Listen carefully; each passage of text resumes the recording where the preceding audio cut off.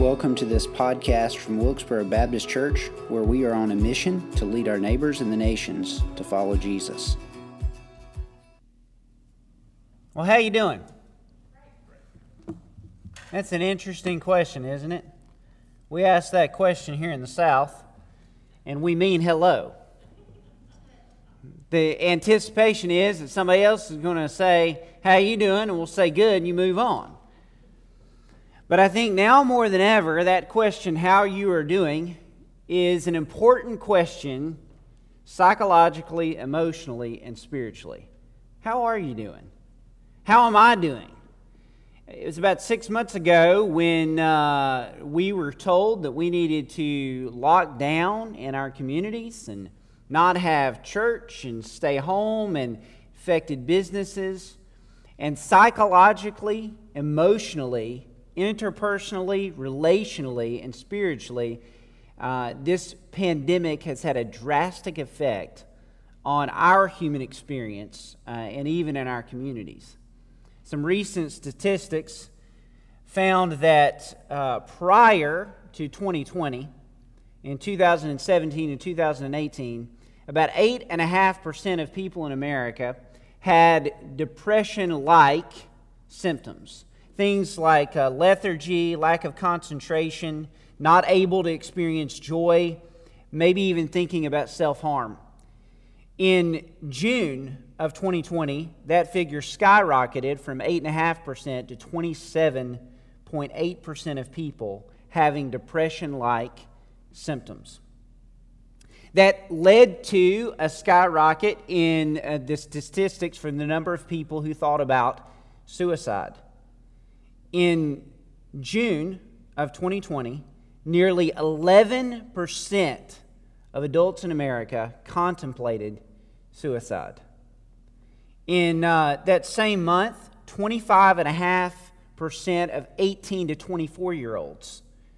Think about that for a second. 25.5%, a quarter of the people from 18 to 24 in the United States admitted to contemplating suicide in the month of June. The levels of suicide tendencies among all age groups quadrupled during the summer months of this year because of isolation, separation, being apart from others, being out of the norm, and experiencing the fears that have been brought on from the news media and from the situation that we're facing with this particular pandemic.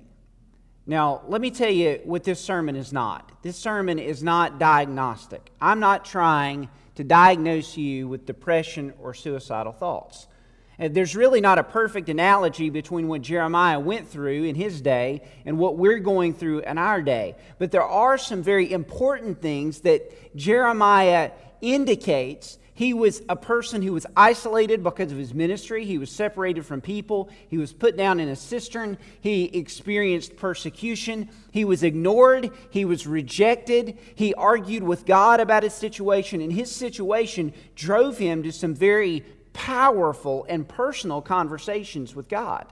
And what this sermon can be, I think, and it's one of the reasons why I believe I felt led to preach through the book of Jeremiah, is Jeremiah's emotional state, his psychological state throughout much of his ministry is an overlap with what many of us are experiencing in terms of separation, anxiety, or isolation. And I think Jeremiah teaches us how to deal with some of these things if we'll look at them through the lens of Scripture and a conversation with God. The title of the sermon is this: Courage and Complaint. Courage and Complaint, the testimony of an authentic prophet. The fact that Jeremiah courageously obeyed God, but he also complained about some things. And he offers us several principles, 5 principles, as we look at a variety of laments or confessions that Jeremiah placed before God in prayers. We're going to look at several of those. They end in chapter 20, but there are 4 or 5 different places where Jeremiah confessed, he lamented, he conversed with God, and we're going to see some different principles play out in those confessions that I think, if we will let God speak to us, might help us in the situation we find ourselves in. The first one comes from chapter 8, verse 18, and this is an interesting admission from Jeremiah. He wrote this to God, "My joy is gone. My grief is upon me. My heart is sick within me." Now, any of you felt that way recently? That you just can't put a smile on your face? That you're so anxious and frustrated? Well, Jeremiah felt that way at different times. He goes on to write, "Behold, the cry of the daughter of my people from the length and breadth of the land. Is the Lord not in Zion? Is her king not in her? Why have they provoked me to anger? Their carved images and their foreign idols. The harvest is past, summer is ended, and we're not saved. For the wound of the daughter of my people is my heart wounded. I mourn, I dismay, and dismay has taken hold of me." And then he asks this question, "Is there no balm in Gilead? Is there no physician there? Why then is the health of the daughter of my people not been restored?" Principle number one is this, the reality principle. Suffering is real, and we are going to experience difficulties in life. Jeremiah's cause for this lament was in witnessing the judgment or the coming judgment upon his people. And the fact that he had preached to them and they failed to repent, they ignored God's message, they ignored him, he was isolated and separated, and they didn't want to have anything to do with the message that he preached. They didn't want to have anything to do with the God who was inviting them to repent, and it tore Jeremiah up. It was heartbreaking for him to watch the people of God have an opportunity to right themselves with God and then to reject that opportunity because they wanted to go their own way. And he suffered as a result. He suffered grief. Later on, we're told, Jeremiah is told that he's not to marry. He's not to have children. He's to go through a time of separation from others. I mean, Jeremiah went through some really challenging things. God even told him, "Jeremiah, when I called you, you're going to face difficulty, but I'm going to protect you through it." But he never promised him that his life would be easy. In fact, if you look at the testimony of Scripture, folks, God never makes a promise that He is going to smooth our path in front of us. God never makes a promise to us that He's going to wipe away all grief from our situations. God never makes a promise that He's going to keep us on the easy road. God never makes a promise to us that we're going to go through life without suffering. In fact, suffering is a very real thing. Jeremiah went through it, and folks, we're going to go through it. If it's not cancer, maybe it will be heart disease. If it's not cancer or heart disease, maybe it'll be the grief of a child or a grandchild that rejects God, and you're praying for their salvation, and you're praying for them because they've run away from God. If it's not that, maybe it will be financial difficulty. If it's not that, for so many of you that are listening today, it's just simply the fact that you can't talk to your friends in person. It's simply the fact that you have wanted to be around others. You thrive in a social environment, and your children and your grandchildren and your neighbors are saying, "You come out of that house, I'm going to be mad at you because I don't want you around other people for your safety." And that is right and helpful, but you are boxed in or feel boxed in and you're suffering. Folks, let me tell you something. I wish I could give you a different answer. The reality is suffering is real. And in this life, we're going to experience difficulties. It's going to happen. But I'm thankful, and we all ought to be thankful, that there is a balm in Gilead. Maybe not to solve the issue we're in this moment, but there is a life where there is no suffering.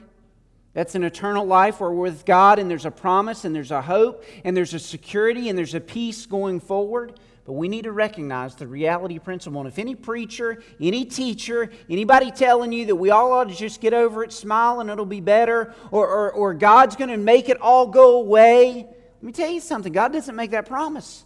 We need to deal with things not as we want them to be, but deal with things as they are. That's the reality principle. If you will, turn with me to chapter 12, verse 6. This is the perspective principle. This is Jeremiah makes a complaint to God. He makes a complaint because God talked to him, and God said, "Jeremiah, there's some folks in your hometown in Anathoth that are after you. They're going to try to take your life." And God was telling him that because He was telling him that He was going to protect him through it. But think about that. People in Jeremiah's own hometown were out to get him, to imprison him, and to kill him. So Jeremiah complained to God. "Righteous are you, O Lord, when I complain to you.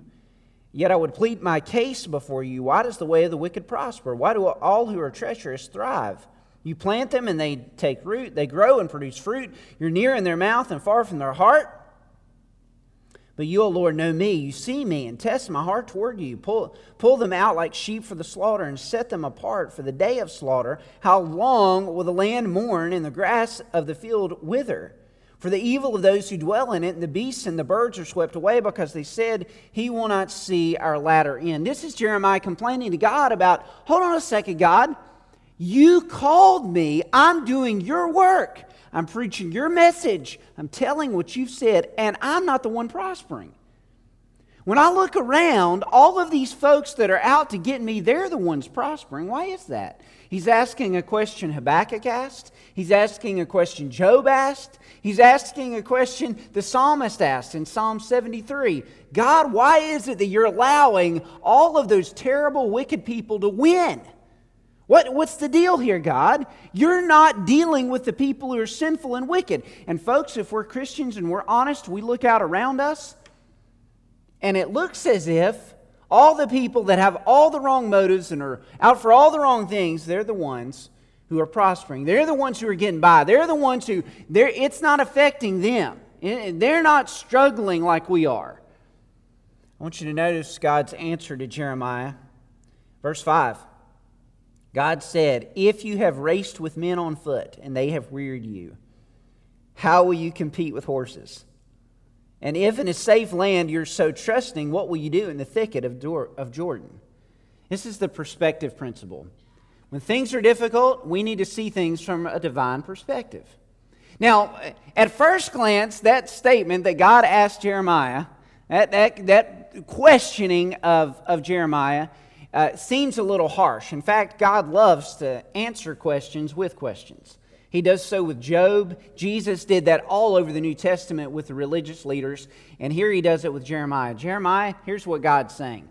Jeremiah, if you get tired when you run with men, what are you going to do when you run with horses? You ever tried to outrun a horse? I love horses. I really do. I've got some friends of mine that love horses. And when I was a teenager, I enjoyed actually helping a gentleman out who owned horses. And I cleaned stalls and I brushed horses and gave him baths and got to ride him every now and then. Love horses. I can't outrun a horse. You can't outrun a horse, and that's the point. What God is saying is, Jeremiah, if you're tired now, just wait. It's going to get a whole lot worse. That doesn't sound encouraging, does it? No, it doesn't sound encouraging, but we need to see things not from our lens, but from God's. And that's what God's telling Jeremiah. He's saying, listen, you need to have a divine perspective on things. You need to recognize, Jeremiah, that my plan is bigger than the things that you're going through. And that's really the biggest point. The things we're going through are not primarily, get this, the things we're going through are not primarily about us. They're not. They're about God glorifying Himself in the world in which we live. And God is out for bigger things. He's out, in Jeremiah's case, for the repentance of a people. He's out in their case because they've refused to repent, to bring judgment upon a people. Do you realize that God loves you and cares about you deeply? And He cared about Jeremiah, and He invited Jeremiah to know Him. And we're going to talk about some of how that worked. But the things that Jeremiah went through weren't about Jeremiah being good or bad, or being a good preacher or a bad preacher, or God hating Jeremiah. God wanted Jeremiah to see that things were bigger. Things are going on in the world that are far bigger than sometimes the things we make complaints and frustrations. We need a divine perspective. We get it. Make it clear. The last time you complained about something, was it a big thing or a little thing? Pretty much all the things I complain about are little things. Right? How loud my kids are in the house. Or the fact that, they can never turn off a light. I mean, every light in our house is on all the time. They come in the house and the doors are left wide open for every bug, animal, or thing to fly in or swing. And that's what I complain about, among other things. But do you realize how important any of those things are? They are supremely minor. And what God is telling Jeremiah is, listen, Jeremiah, you need to see things from my perspective. You need to see the bigger picture. And one of the beautiful things about this book that we're studying right now, is it reminds us that there are bigger things going on in Jeremiah's day when he was preaching to the people. And as we look out around our world, it looks like it's falling apart, and it looks like things are in chaos, and it looks like nobody can get along, and things are frustrating, and we're the ones dealing with the frustration of it. We need to see things from a bigger perspective, a divine perspective. It'll help us work through what we're facing. That's the perspective principle. Let's look at the courage principle. This is found in chapter 15. This is another one of Jeremiah's complaints. Notice how he begins this in verse 10. Woe is me, my mother that you bore me, a man of strife and contention of the whole land. I have not lent or I have borrowed, yet all of them curse me. The Lord said, have I not set you free for their good? Have I not pleaded before you before the enemy in the time of trouble and the time of distress? Can one break iron, and iron from the north and from bronze? Basically what Jeremiah said, and he said this on a number of occasions, chapter 20 as well, I wish I hadn't been born. This is so bad. Nobody listens, nobody cares. Not only do they not listen, they don't care, but they want to persecute me, and they want to arrest me, and they want to imprison me. And this isn't really what I thought I was signing up for when I became your prophet, God. And I just wish that my mom hadn't had me. I've wished a lot of things in my life, but I've never actually gone that far to wish that. But that's what Jeremiah said. This is the courage principle. How do you get courage? How do you get courage? How do you get joy? How do you sustain that when you're going through something that makes you wish you weren't even in the world? And some of you may have experienced such pain and isolation and depression or suicidal thoughts where that was your wish. How do we experience joy? I want you to notice this. Look over in verse 16. Jeremiah said this, your words were found, and I ate them. Your words became to me a joy and the delight of my heart. For I'm called by your name, O Lord God of hosts. I did not sit in the company of revelers, nor did I rejoice. I sat alone because your hand was upon me, for you had filled me with indignation. Jeremiah said, and this is one of the rare moments in the book of Jeremiah where he actually talks about some good news. Most of the time, he is preaching judgment, preaching repentance, saying, if you'll turn, you'll experience good news. But this is Jeremiah in his weeping, sad state acknowledging, I had a moment of joy. I had an experience where your words were a joy to me, God. And here's the courage principle. To experience joy and act with courage, we need to depend on God's Word. I'm going to tell you something that is supremely simple, but it's borne out in Jeremiah's words here, and it's borne out through all of Scripture. If you want to have courage and joy and peace in what you read and in what you hear and in what you listen to, then what you read, hear, and listen to needs to be God's Word. God's Word is designed to bring us into a right relationship with Him. It's designed to help us see past our daily experiences and see things that are permanent and see things that are glorious and see things that are bigger than we are. I promise you, if you read the news, you will not be filled with joy, peace. You'll be filled with anxiety. The news media is designed to kind of make us fearful and anxious. And if you read all that all the time, then guess what you're going to do? You're going to be anxious, and your palms are going to sweat, and your heart's going to beat faster, and all of the things that we're frustrated by, all of the things that are discouraging are just going to ramp up. I'm not saying ignore the news. I'm saying you want joy and you want courage, read less of the news and more of God's Word. Get in something that is permanent and get in something that matters. In fact, God kind of chides Jeremiah a little bit, and I think this is a good word for you and me today. Notice what he says in verse 19 of chapter 15. Therefore, thus says the Lord, if you return, I will restore you, and you shall stand before me.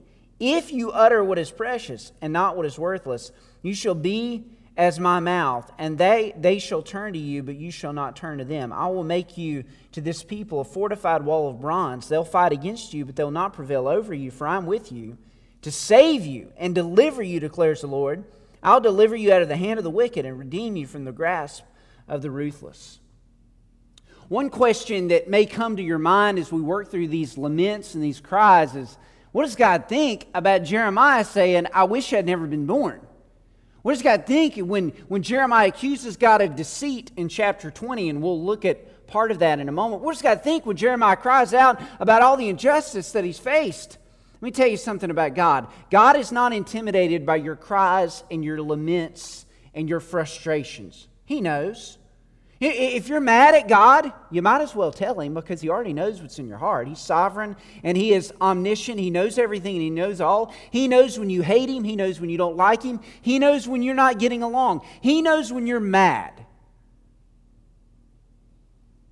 Some of you married couples, you know exactly what that's like. You know what it's like to walk home and your spouse is angry at you, or you're angry at your spouse and there's this coldness and coolness there. You know what that's like, right? And you might as well deal with it and get it dealt with, because it's not going to move on. You're not going to be able to move on until that's dealt with. Well, God knows. He's not surprised that you're angry, frustrated, disappointed. You know what He wants? He wants to hear from you. That doesn't mean He's going to approve of your opinion. He didn't with Jeremiah. He said to Jeremiah, listen, you need to return to me. Jeremiah, you need to stop wallowing in a place of self-pity. You need to have some courage and you need to experience some joy. And how do you do that? We return to God. I'm going to give you that invitation in a moment to turn to Him, to seek Him, to come back to Him, to seek a right relationship with a living Lord who cares about your emotional state, who cares about where you are and what you're going through. He's inviting you to trust and to know Him, but to experience joy, to experience courage, get in His Word. I had a Bible college professor who taught a counseling class, an interesting professor, really odd man, pastor, but he made an interesting observation. He said in all of his years counseling people in his church, he hardly ever counseled anybody about a spiritual issue that came to him that said they were reading God's Word daily. Nearly every spiritual, sinful, or supremely emotional situation that he counseled, when he asked the question, are you in God's Word regularly? You know the answer? The answer was no. Here's the point. Reading God's Word will not solve everything you're going through. It won't fix all your emotional problems or your physical problems, but it will help you grow closer to a living God, which will make a difference in almost every situation that you're facing. You want courage? You want to face tomorrow, the unknown, the isolated situation that you're in with courage and with joy? Then God has given us a direct invitation to read His Word. You say, Pastor, I don't know that I have time. Well, put your phone down for a while. Turn the TV off. Stop focusing on all those other things for a little bit. I know some of you are like me. You just loved this past weekend because football was on. Sports were on. And there's nothing wrong with watching sports. It kind of brings you back to a little bit of normalcy. But if that's getting in the way of you reading God's Word, turn it off. Read God's Word. You want courage and joy? To experience joy and act with courage, we need to depend on God's Word. Read it, study it, memorize it, think on it, meditate on it. I'll just be honest with you. There have been some times during this 6 months where I've struggled. I've felt anxious and unsure and uncertain, and what decision do I make? And you know the best thing that ever happened to me in these last few months? I stopped reading the news every day, and I started focusing on the study of God's Word again. Not that I wasn't earlier, but I put my heart back into this. You know what God did? He gave me a sense of courage, a sense of joy that wasn't always there during this. Okay, I'll stop meddling. Here's the complaint principle. No, I won't start meddling. This is a big deal right here. Listen to this. Chapter 17, verse 14. Jeremiah prays, heal me, O Lord, and I shall be healed. Save me, and I shall be saved, for you are my praise. That's our memory verse, by the way, for this month. I would encourage you to memorize this one, to think on it, to dwell on it. It's Jeremiah's cry to God. God, in this situation will you heal me? In this situation will you rescue me? For you are my praise. You are worthy of my worship. He goes on, behold, they say to me, where's the word of the Lord? Let it come. I've not run away from being your shepherd, nor have I desired the day of sickness. You know what came out of my lips. It was before your face. Be not a terror to me. You are my refuge in the day of disaster. Let those be put to shame who persecute me. But let me not be put to shame. Let them be dismayed, but let me not be dismayed. Bring upon them the day of disaster. Destroy them with a double destruction. Sometimes we're troubled by the fact that Jeremiah is praying against his enemies. I'm not sure that's our best course of action. I'm not sure that we ought to pray for the destruction of those who are different than us or think differently than us politically or in terms of the way we move about our life morally or ethically. But Jeremiah prayed that. Why? Because he saw that they were walking in wickedness and he prayed that. But I want you to notice who Jeremiah was praying to. He was praying to the Lord. And here's the complaint principle. Complain up where your laments might do some good. Complain up where your laments might do some good. Jeremiah does this. At least 5 different occasions up until chapter 20, there's a section that is entitled A Lament of Jeremiah or a Complaint of Jeremiah or a Confession of Jeremiah. And do you know who he's not talking to? He's not talking to the people in those complaints. He's not talking to his neighbor in those complaints. Now, it's written down for our benefit. Thank goodness it is. But he's talking up. He's talking to God. He's complaining up. He's not complaining out, and he's not complaining down. He's complaining up, where his laments might do some good. You realize why that is? Because the reality is, only God can really fix the things that we are worried about and we're dealing with. Now, some of you know a complainer or two, or maybe more than a complainer or two. You know some people that are quite negative, and they're going to tell you everything that's going wrong in their lives. What I find utterly interesting about complainers is those who are known as complainers will complain to anybody about anything. Do you realize how many people can do anything about your situation? Very, very, very few. Here's my point. When we complain down to someone below us in terms of structure or organization, like for example, if I complain to my children, well, that doesn't help anything. My kids can't do anything about the stuff that I'm complaining about. That doesn't help them, and what does it do? It just basically makes them think, well, Dad's complaining. Oh, Dad can't handle this stuff. Or if I complain out, I complain to my wife sometimes, and she complains to me, and that's helpful. There's a communication there. But a lot of times when we complain to each other, it's not really to fix anything. It's just kind of to talk it out. And that can be helpful. Okay? But she can't really fix my stuff, and I can't really fix hers.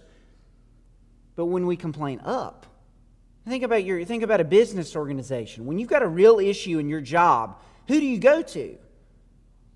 You go to the boss. You go to the one that can fix it, right? Or if you don't go to the one who can fix it, you go to everybody else. And what happens, you may get yourself in trouble in your organization, in your job, because you're complaining to everybody else and you're not going to the person who can solve the issue. What Jeremiah did is what we need to do. Complain up.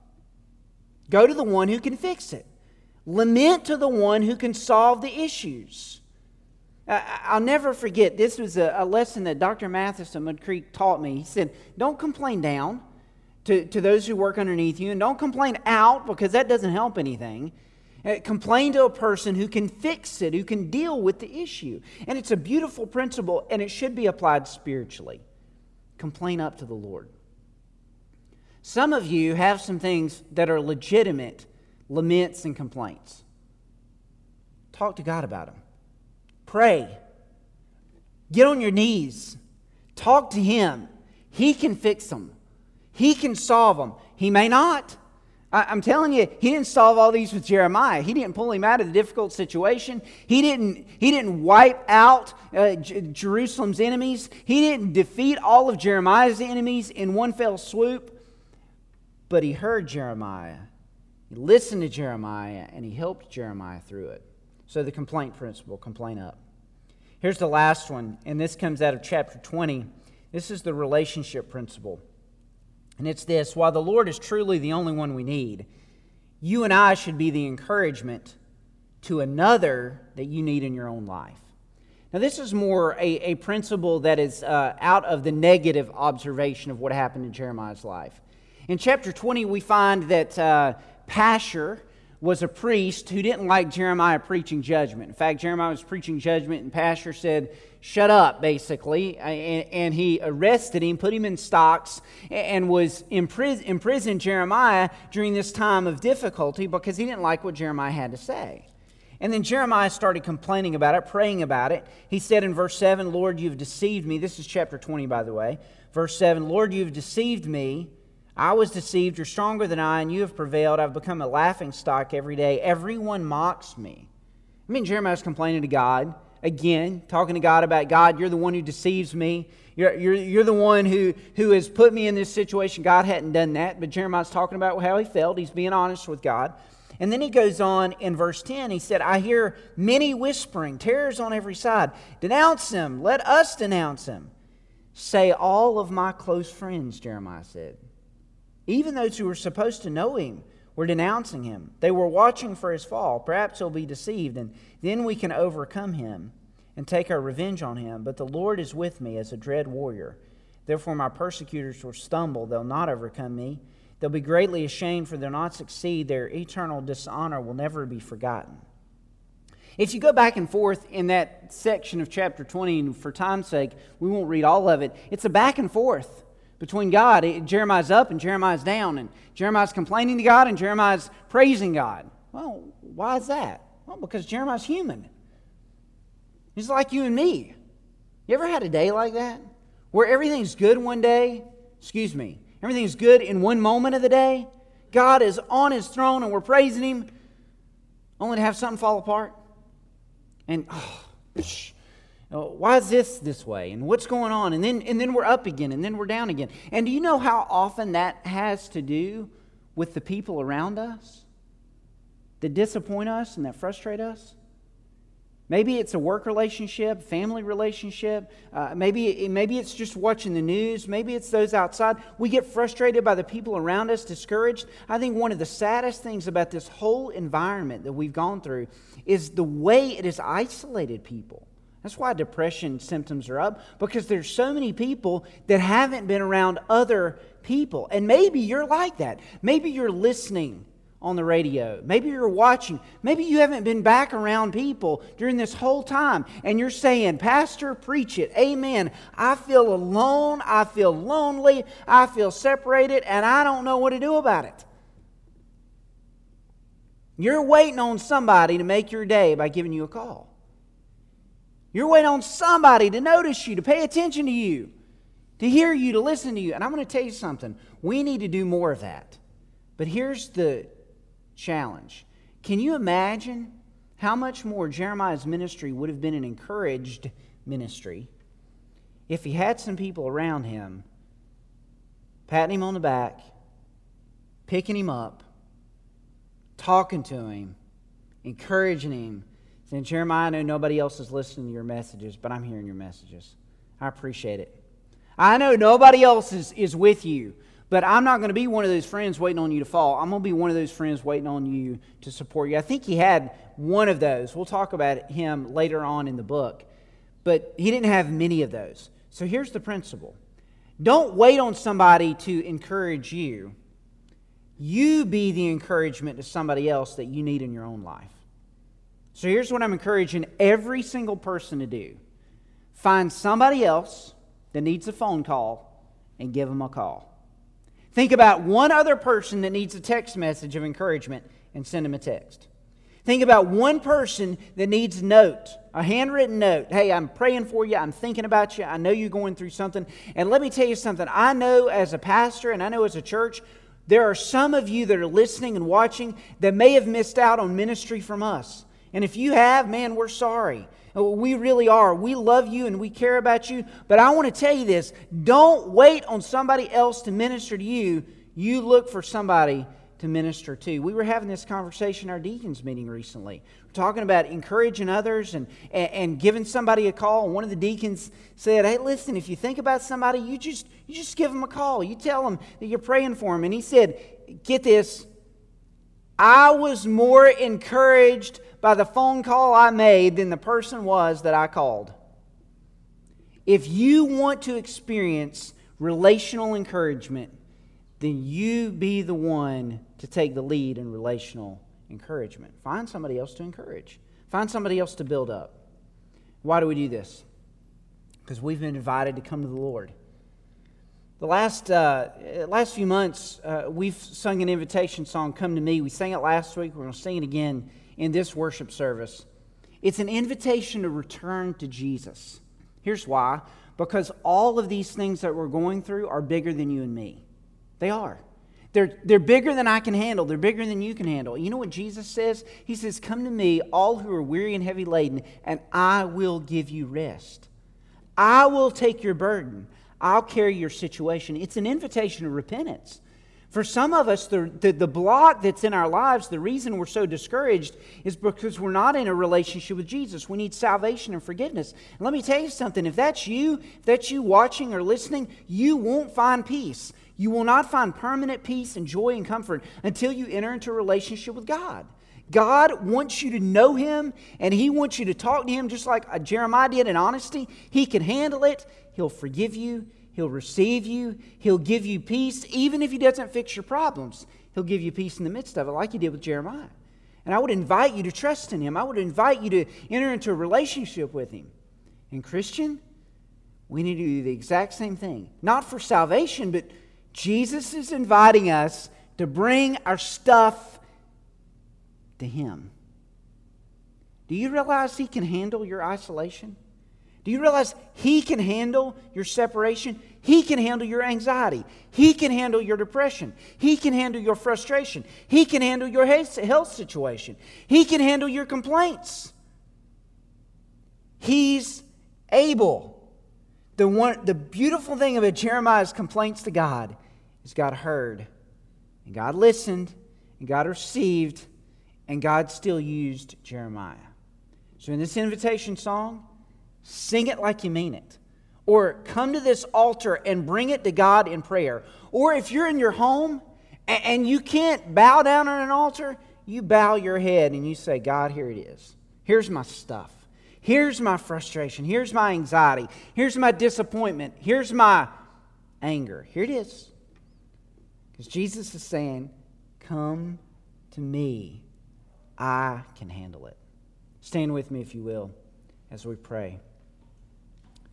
Lord Jesus, so many times during the last few months, I've been reminded of the things I can't handle. Things that are bigger than me, things that are more than me, things that are beyond me. Lord, I'm glad that nothing that is beyond me is beyond you. I'm glad that no situation I've faced is bigger than a situation you can handle. And Father, as best I can and with as much trust as I can, I bow before you my worries and my fears and my frustrations and my concerns and my complaints. And I trust you to handle them. Ask God for my church, for this church, for those listening, for those watching, for those present. Lord, help us to trust you with our circumstances. Help us to bring it to you and just share it with you, let you hear it, and let you give us the encouragement and the hope that we need to make it through. You invite us to come to you. Lord, help us in this moment to come to you. In Jesus' name, amen. Thank you for listening to this podcast. Remember to like and subscribe wherever podcasts are found.